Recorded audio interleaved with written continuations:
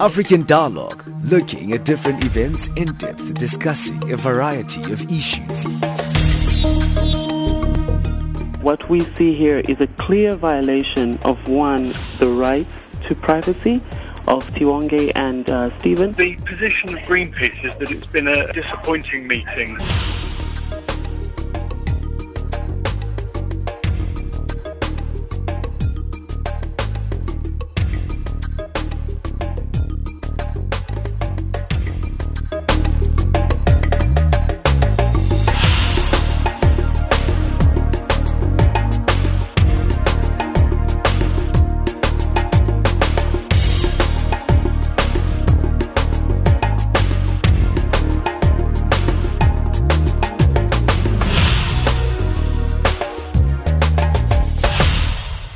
Well, thank you for joining us right here on Channel Africa, The African Perspective.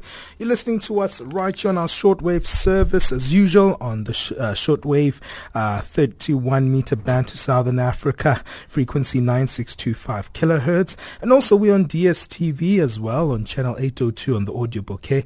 Our website is www.channelafrica.co.za. Well, today I'm excited about today's story because really it is very interesting to see the trends that are happening in terms of social media. But it's interesting now that social media has become an alternative source of powerful commentary for citizens, and not only a pushback from just political issues, but also from social context. We're seeing that social media, when it comes especially to Twitter, has become a central instrument in terms of it being a way for people to push back some of the commentary that may be seen as mainstream and before people couldn't actually have a lashback at. But we know the power of social media was first noticeable as a social pushback tool during the Arab Spring uprisings against Hosni Mubarak's 30-year-old reign, as it was used to express solidarity for public demonstrations in Cairo and Alexandria. This was the moment we saw how powerful social media is. Thereafter, we've seen this particular tool of social media becoming one that's a very alternative tool in various social movements on various countries on the African continent. For example, in South Africa, we saw the Twitter and Facebook playing a huge role during the Fees Must Fall campaign, where students were actually pioneering that particular movement. They didn't have mainstream media at the time, but social media was very central. And now recently, we're seeing also in countries such as Kenya, we're seeing there's a big conversation around how fake news is utilized on social media, in general elections. There's been studies that have been released that are saying that people are actually concerned about the high levels of fake news that they're seeing in elections there. So there are trends like that in the Gambia as well. There was a social media element to that particular change in governance in that particular country. To speak about just the trends that we're seeing is Yavi Mudarai, one of my favorite social media analysts and trans experts. Yavi, it's great having you back on the line. It's always good speaking to you, and we'll bring our other guests just later on the program. Yavi, it's interesting to see just generally how social media has become even more social now, but not necessarily just amongst citizens themselves, but there's almost a pushback and almost a cheeky response to Celebrityville, and also we're seeing that, even politicians are held accountable for some of the statements they're making. I know that the latest thing in South Africa, the police minister Fikile Mbalula was roasted in South Africa for some of his Twitter antics. It's not the first time that we've seen this. We've seen it with other politicians such as Helen Zille, and some of it is very humorous, but it's interesting to see this engagement happening online, especially with very powerful authorities. No, absolutely, Benjamin. And thank you for saying I'm one of your favorites. So I'm gonna tweet that out actually. But yes, the world is changing, and I'm saying something that's obviously a misnomer, but the world is changing, and our need to be able to connect while we are doing other things, so to speak, has been probably the reason behind social media's success. So, we're able to engage in conversation while sitting in meetings or sitting at home by ourselves, or et cetera, whereas prior, the world before social media meant that we needed to attend gatherings or pick up the phone or send an email. That was our way of communication, and generally it took a lot longer to be able to connect and engage. So the world of social media, just from a general perspective, has allowed us to be able to connect human to human via technology in a particular way that means that information flows in real time. And because of the context of that, it allows us to be able to then engage in conversations that otherwise would have taken a lot longer. And because it's taken, because it happens in real time, there's a lot more engagement that happens.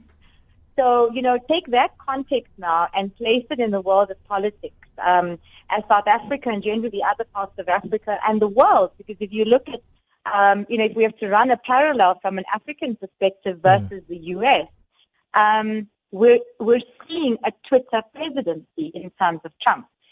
So we bring it back home, and then we have, as you said, the likes of a Fikile Mbalula, the likes of a Gigaba, Lindiwe Zulu, and there's more that engage people in conversation via this tool where they get immediate responses, immediate feedback. They're able to be tagged in other people's conversations. So they are aware of what's going on, and that awareness leads to other things, hopefully positive solutions, but yes, it leads to other things. I'm also interested in just what we've seen in terms of what's noticeable. I know that the power of the social media became almost an academic adventure when we saw what happened with the Arab Spring and how people were utilizing Facebook in a very huge way in Egypt, especially in terms of the removal of Hosni Mubarak. We know the Arab Spring was just not limited even to Egypt. It was even in Tunisia, where you saw the same dynamics of how social media became this political tool. And later on, we've also seen now that even governments have responded in the way they utilize social media. It's almost like even now we're seeing in various campaigns on the African continent that even politicians are starting to embrace social media as a norm for even their campaigning processes, which was 10 years ago, even 5 years ago, it was not happening. Well, exactly. And I mean, don't even go back to 5 years ago. If we look at what happened in the last municipal elections, so not even general, but municipal elections in August last year, is that, I remember sitting on from an ENCA perspective. I remember you were very often there, and you had to be there as a social expert. And it was interesting seeing you there, Yavi, because you almost became central of the political conversation as a social media analyst. And that's exactly it, because what we would then do is, and I'm not drawing a parallel again, but what we would then do is we would look at the stats from the research houses that were telling us things from people on the ground from a physical perspective. We would then compare it analytically to what's happening digitally and online in terms of those conversations. And the one thing that I have to say to you is that, interestingly enough, when we compared the stats in terms of the online conversations, in terms of sentiment, whether it be negative or positive, and surveys and polls that were going out and all of that, and this is not being driven necessarily by the political parties, I need to say that, was that this is a direct correlation. So, it may have been off by a couple of percentages, and, not 10%, but like 3 or 4%. And that shows the power of social media's conversations and what it can say or what direction it can take a particular conversation. And a particular conversation leads there, whether we like it or not. We are human beings, Benjamin. So whether we like it or not, it does certainly influence the way we think about certain things, So we may disagree with, let's talk about Makosi Khoza. We may disagree or agree, whatever our stance is on it at this point in time.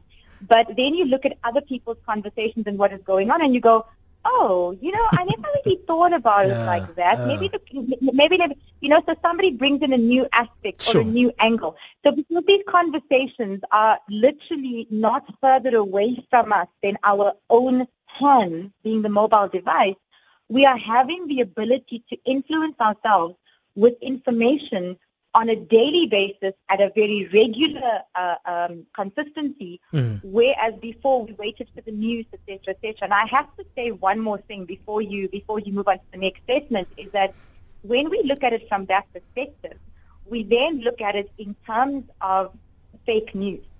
So where does fake news then play a part in influencing what we think about anything, whether it be politics, whether it be the brands or the products that we buy, or just about, our cousins or our sisters or whatever the case is. So just our thought processes, our brains don't change, but the stimuli to the brain changes. So what are those stimuli that is provided in a social media environment that is literally at the touch of a button, So yeah. Fascinating, Yavi. I'm going to come back to you. I know that now we've been joined by Dr. Musawenkosi Ndlovu, who's a senior lecturer in media studies at the Universities of Cape Town. I'd love to hear Dr. Ndlovu's views on the changing landscape of social media as a tool of social commentary, not only social commentary, but almost as a social citizenry participation in social conversations. And it's also interesting to see how also the users of social media also become central, because media is almost led now. Mainstream media is almost led by the conversations that are taking place by ordinary people. It's no longer us reading the newspapers first, then we respond to them. It's almost like the media is now responding to social commentators in social media. Black Twitter is also another phenomenon that seems to be taking over our social commentaries in terms of the mainstream media. So we'll come back to these interesting conversations and views with Yavi Mudarai and Dr. Musawenkosi Ndlovu, who's joining us now. We're going to take a quick break. We'll be back.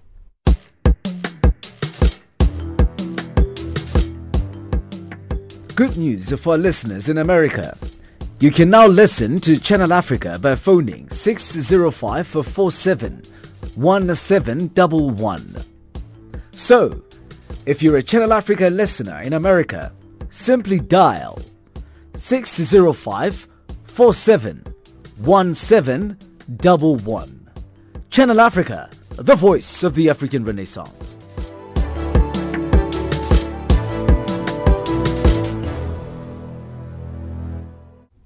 Yes, you're listening to Channel Africa, giving you the African perspective. Remember, you can interact with us on our social media at Channel Africa 1 or at African Dialogue. That is our Twitter handle. You can also go to our Facebook page there, which is titled Channel Africa. Let me come to you, Dr. Musawenkosi Ndlovu. I know you joined us later in our program, but it's very interesting to see where social media is currently. I want to speak from a political perspective, and it's something that has been interesting for me, especially because I've been following some of the issues that have been taking place in a country such as Kenya. There's a huge conversation happening right now in Kenya's social media when it comes to the elections currently. There's a lot of conversations around the fact that there's a lot of use of fake news during the campaigning seasons, which is utilized or disseminated through social media in itself. But also there's another interesting story that came out very recently,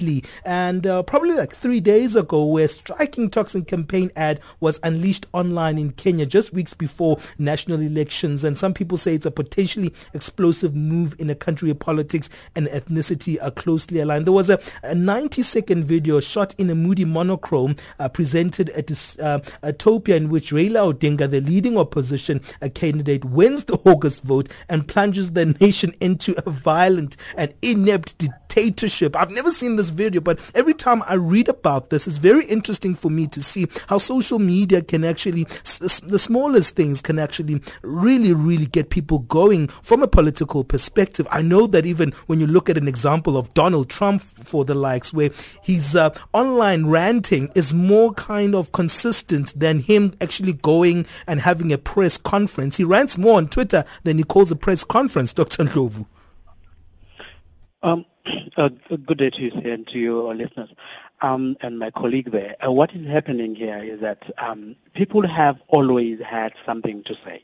That's one. Two, lies have always been there. What is changing is basically the technology through which communication is happening. Sure. So people have always had political opinion to express. What is changing are the platforms, the technologies through which this happens. Where, for example, the lie will have spread to fewer people what social media does and what the technology, which is new, does, is that it allows it to go way beyond borders of just a fewer people, and it goes to a global public space, if we were to call it that. But what does that do in terms of the nature and the credibility of the news agenda? Because we see that also Twitter seems to be also driving a lot of news content for mainstream media, as I was highlighting before the break, Dr. Ndlovu. So it's no longer necessarily journalists going out on the field and getting a story and getting back into the newsroom and reporting, but sometimes it's actually us staying on Twitter and finding out what are the trends happening on Twitter. That itself becomes a news item. On the one hand, you have just bad journalism.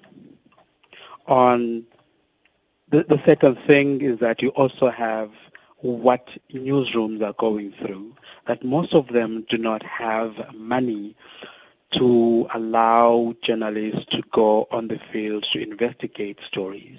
You have seen over time a decline in investigative journalism. So what some of the journalists will do is basically write about what people are talking about. So the story that will have been part of fake news, or it will have been fake news, it end up being the real, in inverted commas, story that is being talked about.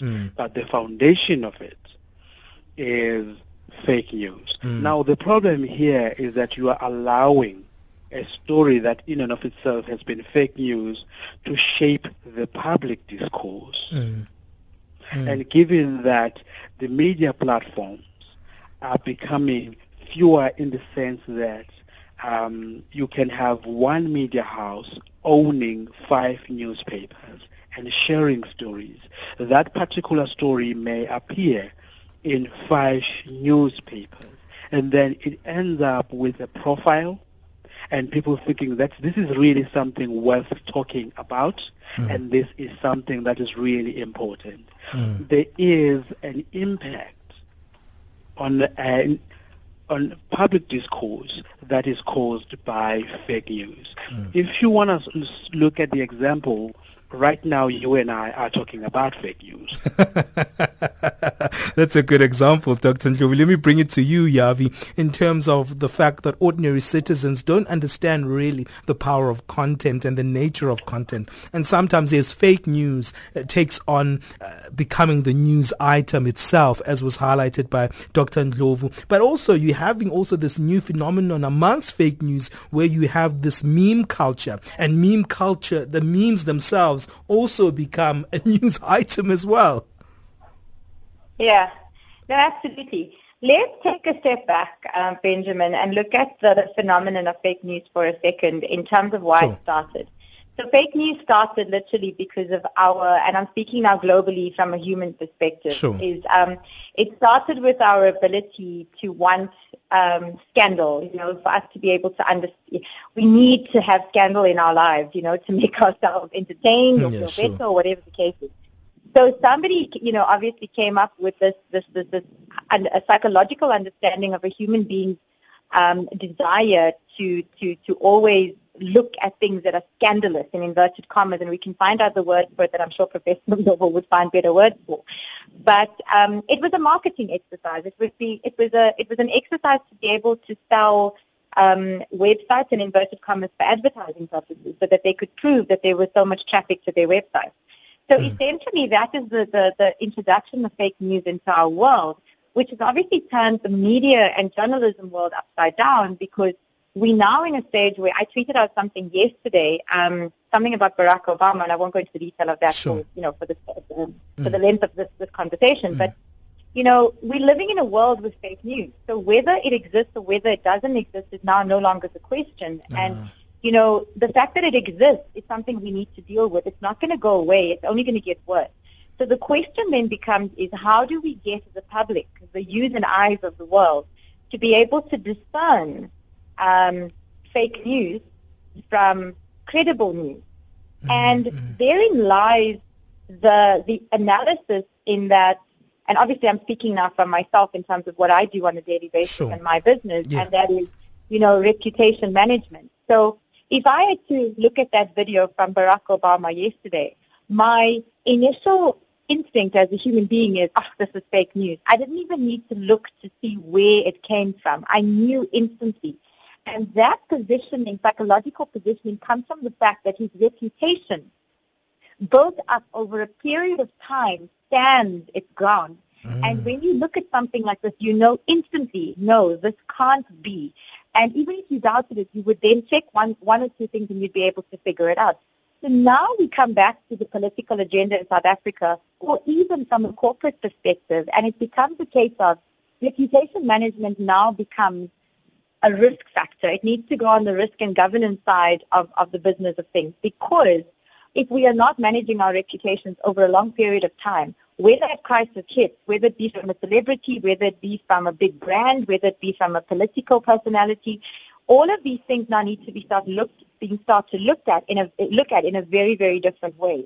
And we need to understand that our reputation management now becomes either an asset or a liability, and it needs to be measured as such very, very strategically. Wow, that's interesting. And also the meme culture, I want to get your thoughts on that, Yavi, because that seems to be something that's also kind of new, not really new, but it's really becoming frequent now. So it goes back to my initial response to you around the scandal. If we look at the world the way we live in, and I've got a hobby aside from my daily life, and that is I love the existentialism aspect of life, and it's fitting very well with my social media angle. Sure. In that, why do people do what they do? Why do people behave the way that they do? Why do people, just do things that they do? Yeah. And the issue comes down to is that the world is changing. So why is the world changing? We are seeing the world moving in a very different direction, and we can carry on about how the world is changing in 5 different angles. But in this particular case, we're talking about humanity. And if we look at it from that perspective, we are so obsessed with reality. The Kardashians are, say what you want to about them, but they have made their billions based on the fact that they show the world their real life in inverted commas, because we all know it's not necessarily, but that is what they have built their brand on. Sure. So we are so looking for, as humans, we are so looking forward to understanding, and there's a very particular word that I use when I deal with social media strategy, and that is authenticity. We are in desperate need for authenticity. So when we see this meme culture, we believe that, there must be something wrong with this person, because we want to identify our inequalities, our weaknesses, our own issues and negativity that's happening in our lives, to be able to deal with it from a different perspective. So if we can show or climb on the bandwagon from a meme perspective, and social media allows us to do that so easily. It's at the touch of a button, a couple of clicks. I know you want to ask a different questions, but remind me just now to talk about the aspect of anonymity in the world of meanness from a social media perspective, great. Because that then presents the angle of how do we feel it's okay? The trolling, all of that. How do we feel that it's okay? So that becomes the key when when I've understood it from an academic level. Where does this come from? Why would people find it so easy to troll, to use that word? Why? And the why comes from one word, the perception, which is our reality, of anonymity. Yeah, I don't think that I was actually hard-skinned enough to continue blogging because of the trollers. I just gave up blogging. I'm like, I can't do this anymore, just because of the responses some of my blogs had. My heart was not hard enough to handle some of those things those trollers have Absolutely. to say. But I'll come back to you and Dr. Ndlovu. We're listening to Channel Africa, the African perspective. We're looking at social media trends, especially to how you and I utilize social media, and really looking at the current trends that we're seeing from a political perspective, from a social perspective, but more especially what is behind the way we utilize our social media. Give us your thoughts on our Twitter handle at Channel Africa 1 or at African Dialogue. I'm going to take a quick break. It's 11:32 Central African time. We'll be back after this.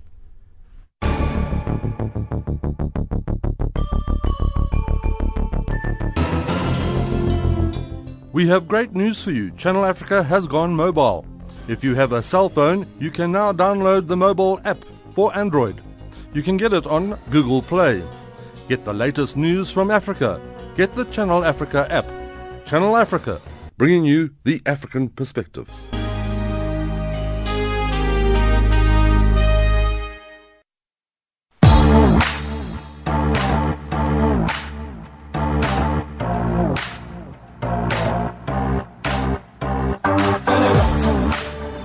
Change Your Game is a program dedicated to SMEs and entrepreneurs on the African continent. Welcome to Change Your Game on Channel Africa, the African perspective. We're coming to you from Johannesburg, South Africa. It is a weekly entrepreneurial program that targets entrepreneurs, especially young entrepreneurs on the African continent. Before we even, talk about the journey, please tell me what an entrepreneurologist is. Well, that's a question that I get everywhere I go. Catch us every Friday at 1000 hours Central African Time and Saturday at 1300 hours Central African Time. Change Your Game, empowering the next generation of outstanding African entrepreneurs.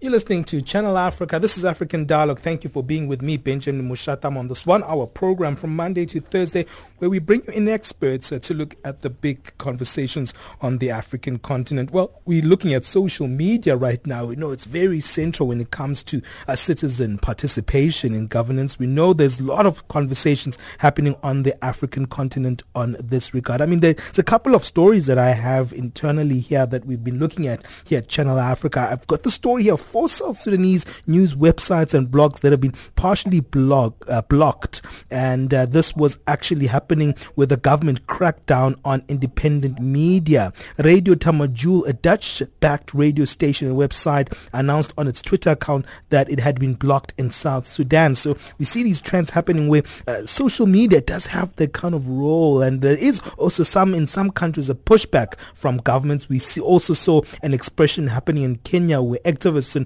ordinary people in Kenya have expressed mixed reactions on the government's threat to shut down the social media during the general elections. Everyone is saying, hey, that shouldn't be happening.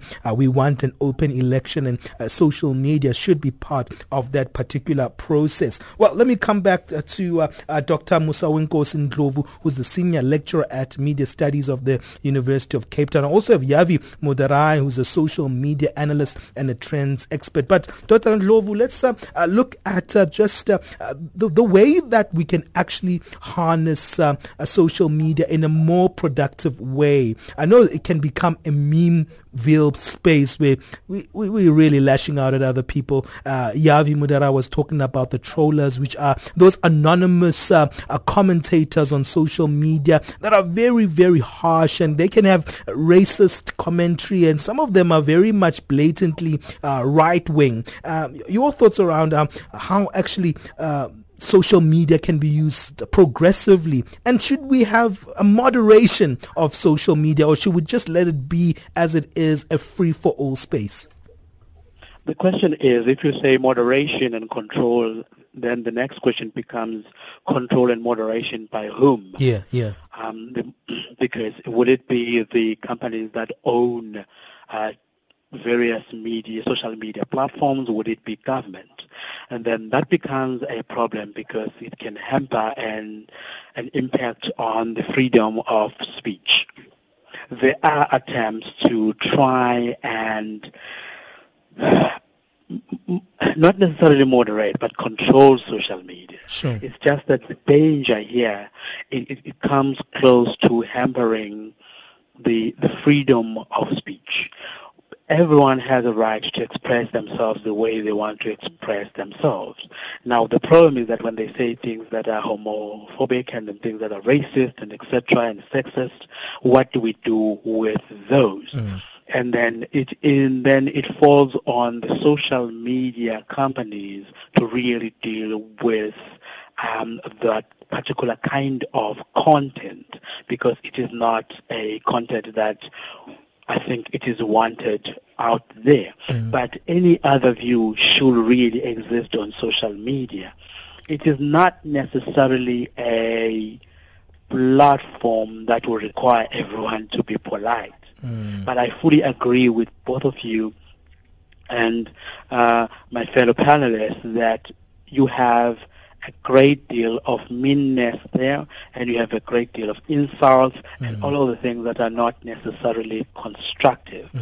But I would be very worried if we allow governments to move into that space and start controlling people's views, perspectives, and ideologies. That becomes, if you look recently at what Facebook has tried to do, is try and regulate what gets said in their platforms. And you have people here communicating across the world in different languages, etc. It's not an easy thing to really do, but there should be an expectation that when people incite violence and when people say things that are sexist and things that are racist, etc., and that particular kind of content gets removed at least in the next 24 hours or in the next 48 hours. But it has to be looked at objectively, and there shouldn't be a way that of just controlling different ideologies that do not suit our way of looking at the world. Yeah, you have your thoughts on the trollers and those anonymous, mean personalities on social media. I can't stand those guys. I had to kind of end my blocking desires because I was like, these guys are just very, very hectic. So, I said to you, remind me. So obviously this is where, our analysis and our study of why. And it comes down to anonymity. So there's not all of it. So let me put that into context. So when we look at the anonymity or the perceived anonymity, we're sitting at home. We're either sitting having dinner, watching TV, phones in our hands. We pick up a comment. We're like, and human beings are immature, mature, responsive, non-responsive. We have all different kinds of emotions. Those are uncontrollable from a you can't control what people say about you and to you. You can only control your response, kind of a thing. My grand taught me that many years ago. But so people feel a need to be able to share their views, and people feel that they are justified in being able to share their views. Not everyone, but some of us. And when we are sitting behind, we're sitting alone in our room, or we're sitting alone in the lounge, or we're sitting with people that we are comfortable with, so our families, our friends, or whatever the case is, and we see something that really grates us. It's just against what we believe in, based on my, I'm like using myself hypothetically now, based on my views of the world, et cetera, whatever the topic may be. And, I'm against it. And because we're sitting with the phone, we don't have an understanding of, and this has happened so many times that you can ask people why they would have done it, and they would be like, it just felt okay at the time to be able to do it. And it's because that undeniable feeling of, I'm not standing in front of, 1,000 people and saying this. I'm sitting in my chair, my comfort zone, and I feel I can say it. So it's the same thing when people, we're very sports mad nations. And they would sit in their lounges and swear the coach and swear this one and swear the players.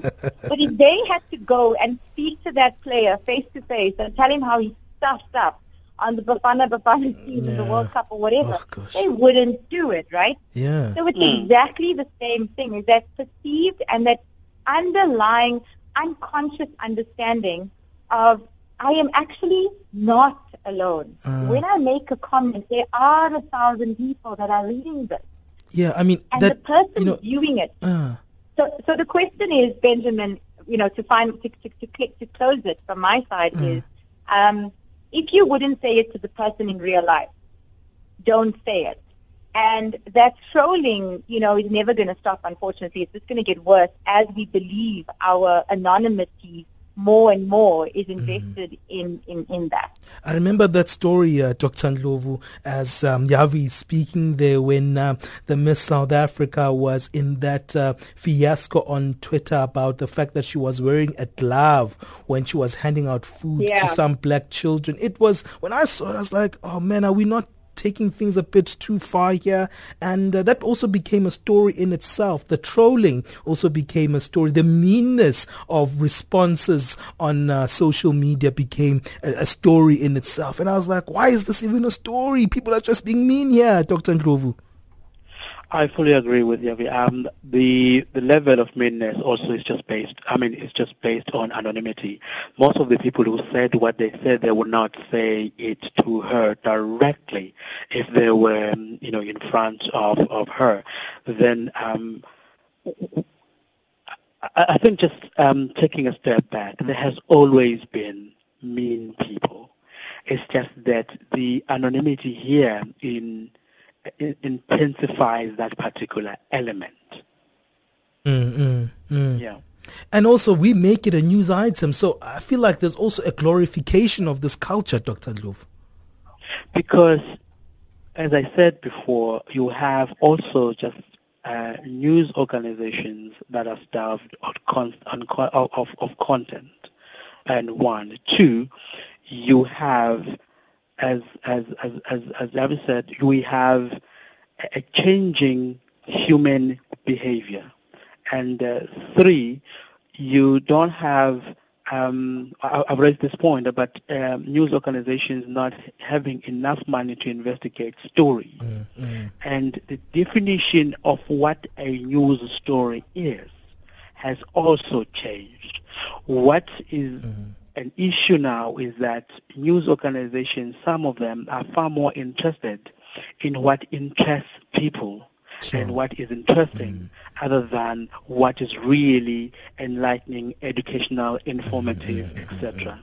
The news value is changing indeed, but it's been it's been a fantastic conversation and with this analysis of looking at social media. I enjoy speaking to both of you. Thank you to Dr. Musewenkosi Ndlovu, who's a senior lecturer at Media Studies at the University of Cape Town. Yavi Mudarai, keep doing the great work there. I always see you now and then on mainstream media, giving us your views on what's happening in terms of social media trends. She's a social media analyst and she's a trend expert. Thank you both for giving us your time. We really appreciate it here on Channel Africa. Thank you so much. Well, that takes us to Thank 11. Thank you, Benjamin, and I'll remind you that I'm a favorite. Definitely you are, Yavi. Have a good one. Have a good one. But hey, that's how we end the show.